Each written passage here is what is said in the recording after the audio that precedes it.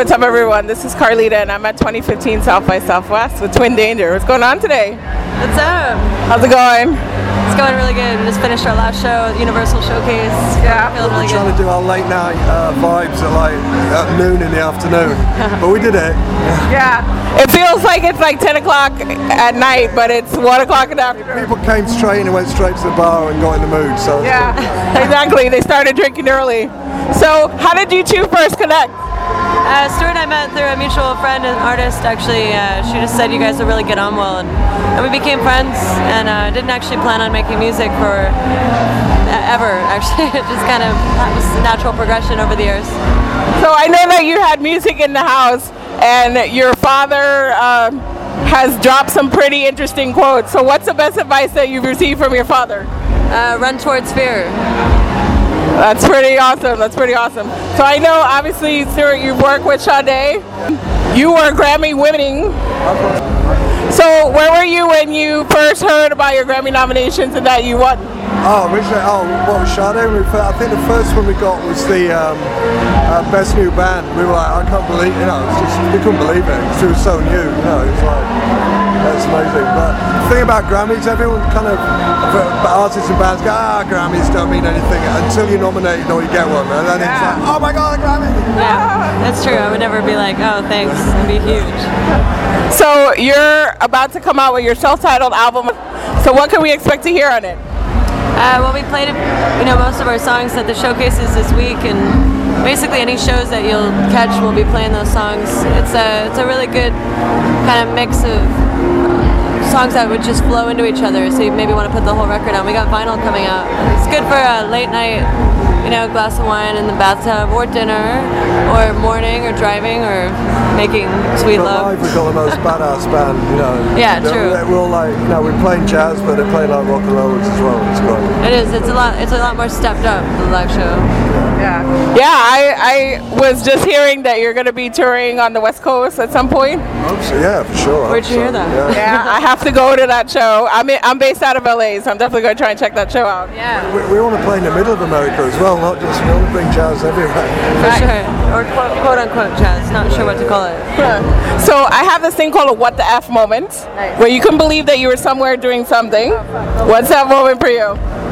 In life in general, or this trip? Well, our South by experience with the What the F was definitely driving on the freeway, seeing a billboard. Yeah, that's we were like, holy shit. It was Yeah. I was going to ask you about that billboard because I was driving down the highway and I was like, hey, I'm going to talk to them. Everyone, like, when we saw it and we posted it on Facebook, everyone thought that it was like we'd photoshopped it. We go, no, that thing is like, it's like 50 foot long. Yeah, I had to take a video. No, we have a secret admirers. Yeah, that's awesome. Someone owed us some favors. Yeah. And their name's Frank. That's funny. So what would someone be surprised to find in your music collection? Oh man, it's all over the place. I mean, we listen to, I go like from Gene Vincent to Black Sabbath to classical. I mean, this morning I was listening to Stars of the Lid quite a bit. It's really nice to wake up to, and shit. I think we might be doing we listen to Roxy music, early stuff. I love Black Angels too. I mean, they're an Austin band. I love rock and roll. Like both of us really bonded over the Clash. It's like, I mean, Joe Strummer's like, if I could have a twin, or like a brother, or like a father, or like a best friend, or a lover, he'd be that. We went to see We went to see the pop group last night. Oh, they got just unbelievable. So, Stuart, I know you've also worked with Maxwell. So how did that come about? I think, it's weird. I got introduced to Maxwell and he'd already done a bunch of demos and they just sounded perfect to me. I go, why do you need to work with me? You kind of done it. But we ended up writing 3 songs and becoming friends, and we ended up doing 3 albums together. He's a cool dude. Have you met him? I wish. He's a sexy dude. Yeah. He's definitely a character. Definitely. Yeah. There's only one Maxwell. Yeah, that's what I hear. That's definitely what I hear. So, what would someone be surprised to know about you personally? I mean, we're both really into sweating. Sweating? like I like working racing out. bikes. Working out? I race bikes on a team. Oh, yeah? A little dangerous. That's my dangerous side. Yeah, Stuart's a cyclist. I like kickboxing and Bikram. I don't know if that's that exciting.